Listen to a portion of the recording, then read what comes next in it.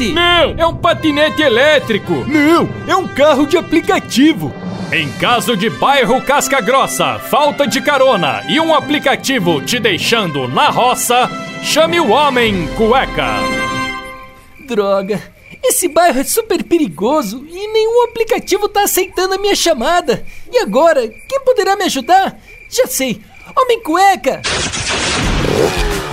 E aí, Fem, qual é que é a treta? Homem Cueca, eu tô há meia hora aqui tentando chamar um carro no aplicativo, mas nenhum motorista quer aceitar minha corrida. Já cancelaram umas 4 vezes. Tô ligado. Esse bairro aqui é embaçado, Dom. É, pior é que se eu ficar aqui na rua com esse celular na mão, daqui a pouco passa alguém e me assalta. Ô, mano, da hora esse celular aí, hein? É, né? Paguei 8 mil nele. 8 mil? Cê é louco, Dom. Pra que pagar 8 mil num celular, mano? É, sei lá, pra poder tirar foto com qualidade.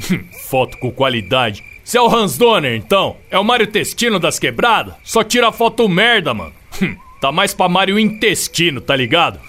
Pô, Homem Cueca, não zoa. Só me fala como é que eu volto pra casa. Aí, Dom, deixa o celular comigo e vai embora a pé, ó. Aí se você for assaltado, os caras não tem nada pra levar, certo? Puxa, boa ideia, Homem Cueca. Toma. Valeu. Mas como é que eu faço pra depois você me devolver? Ai, mano, quem falou que eu vou devolver, ó? Já que você ia perder o celular de qualquer jeito, melhor perder pra mim, ó, não é? Mas... Ô, desbloqueia a tela aqui pra mim, ó. Tem as moral? Em caso de celular de 8 mil e uma chamada na puta que o pariu, não chame o Homem Cueca.